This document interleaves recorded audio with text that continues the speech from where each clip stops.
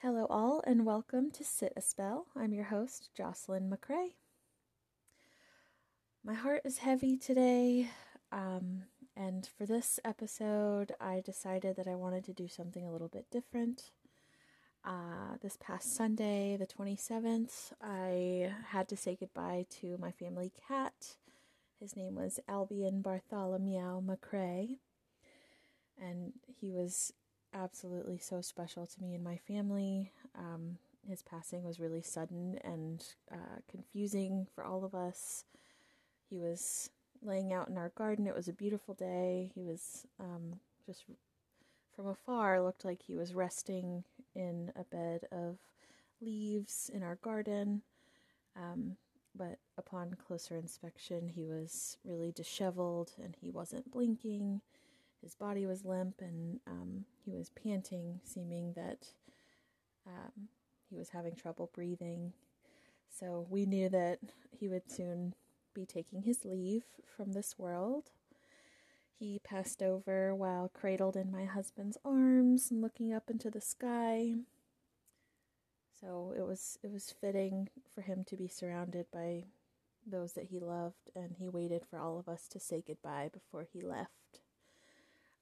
Again, this was really sudden, and it's really shaken me up and my family completely, just to our foundation. And since I've been grieving him and having memories of him at the very front of my mind, I decided that I wanted to dedicate a special episode to him. So today we will be talking about and honoring felines and their role in mythology and folklore. This one's for you, little lion man. Come on in and sit a spell. It's story time.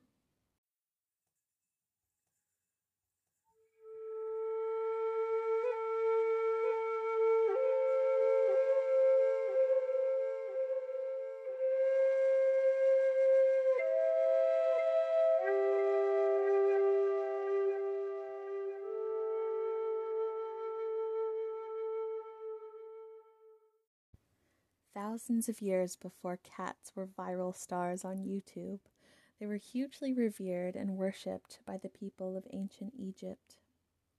Cats were an integral part of protecting crops from rodents and parasitic bugs. Their hunting down of these pests also assisted in slowing down the spread of diseases, which were easily transmitted to humans. Cats are also viewed as the physical manifestation of the goddess Bastet or Bast. Bastet was originally said to have the head of a lioness, but in later art and sculptures, she had the head of a domesticated cat and the tall, slender body of a human woman. Bastet is the goddess of pleasure, protection, and good health. Beginning in the Second Dynasty, Bastet was worshipped as a deity, most commonly in the lower parts of Egypt. Throughout the ages, her powers and form evolved. She was believed to ride with her father, the sun god Ra, through the sky and watch over him as he pulled the sun across each day. During the night, it is said that Bastet would protect her father from his arch-nemesis, the serpent Apep. Because she was so protective, Bastet became known as the Lady of the East, the sacred, the all-seeing eye, and the goddess of the rising sun. She was also thought to be the eye of the moon, giving her another title, Goddess of the Moon. Bastet is still worshipped and revered to this day, and it is believed that all modern felines receive protection under her watchful eye. Meanwhile, in the Highlands of Scotland, folks believed in a fairy creature called Cat She. This being appears as a black, slender cat the size of a large dog, bearing a white patch of fur on its chest. When in the presence of humans, this creature walks on all fours, as is expected of a cat. But when the Cat She is away from the human eye, they are said to stand on their hind legs. It is also widely believed that Cat She, which lurked in the Highlands, was in fact inspired by Kellis cat, a hybrid of domesticated cats and Scottish wildcats. Most of the wild cats have tabby fur, while the cat she is normally portrayed as being all black, save for the white chest patch. Being able to fit into both the domesticated and wild categories makes the cat she feral and dangerous, but approachable enough to keep in the home as a pet. Many believe that these fairy cats were responsible for stealing the souls of the unburied dead. They are said to frequent and loiter at funeral parlors. The people of the Highlands would attempt to ward off the cat with music, riddles, and catnip. Even further, they would keep the bodies of the dead alone and in a cold room, so that the cat she would not happen upon the body while seeking comfort and warmth. The cat she is also known for its part in creating an association between black cats and Samhain, or Halloween. Samhain is an ancient Celtic festival which marks the beginning of the cold months in the darker half of the year. On Samhain, it is believed that the cat she would bless any house that left out a saucer of milk for it to drink.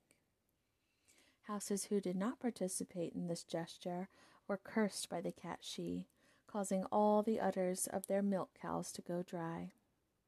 I could go on and on about this cat in particular, but I'll save that for another episode.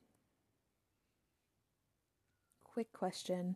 Have you ever been to a Chinese or Japanese restaurant and seen those adorable little cats with one paw raised, rocking back and forth sometimes as if waving you inside?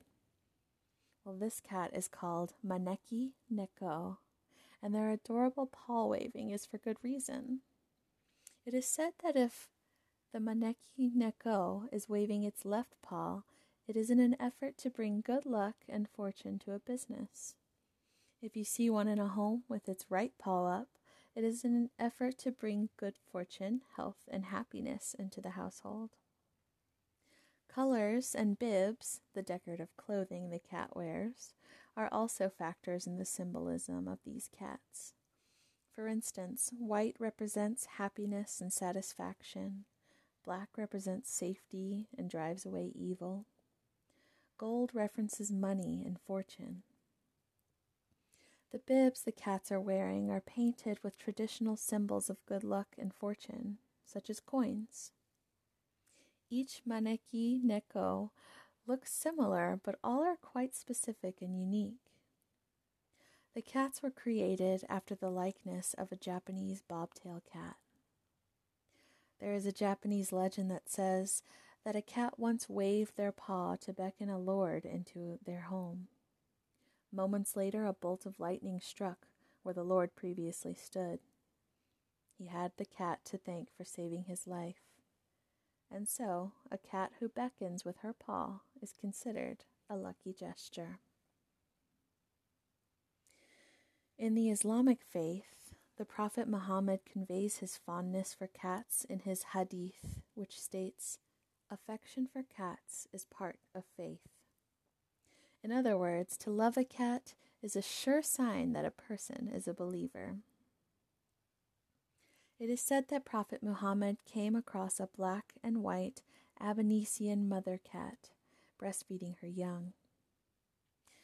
He noticed her and changed the course of soldiers who were following him so as not to disturb her. On his way back, he adopted the cat and called her Muezza. A companion of the Prophet Muhammad was given the name Abu Huraira, meaning father of cats. He was given this name solely because he always had a cat with him wherever he went. It is also said that Prophet Muhammad stroked the back of a cat for strangling a snake who was about to harm a person. This gave the cat the gift of landing on all four paws rather than landing on its back when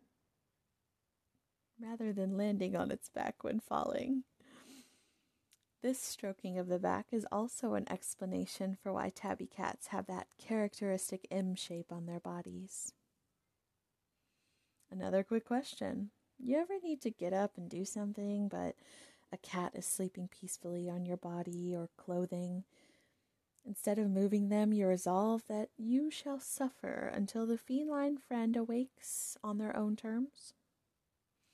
There's a story about an elder named Ahmed Rufa who does the same. He was sitting one day, and a cat came and fell asleep on the sleeve of his robes. He stayed put and let the cat sleep. Eventually, however, it was time for Friday prayer, but the cat was still peacefully resting. So what does one do? He cuts the sleeve off his robe so as not to disturb the cat, of course. The last story I wanted to share is super short and super sweet. According to Polish legend, a mother cat was wailing and sobbing at the riverside one day. All of her kittens had fallen into the river while chasing butterflies. They were drowning, and she felt helpless to save them. The willow trees at the edge of the river heard her calls and longed so badly to help her. They swept their long, graceful branches into the water and saved the kittens. The little ones clung tightly to the branches of the willow trees and were brought back to the shore safely. The legend says that each springtime since, the willow branches sprout tiny fur-like buds where the kittens' paws once held on tight.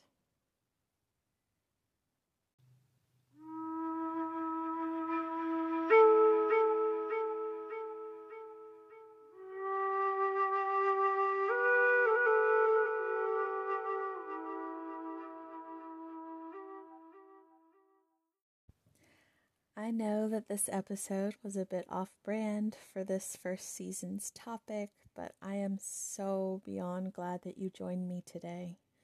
My heart is really, really aching for my kitty boy, and researching these cat stories has given me an outlet to process some of this grief. So thank you from the bottom of my heart for sharing this experience with me. I'll see you next week. Y'all come back now.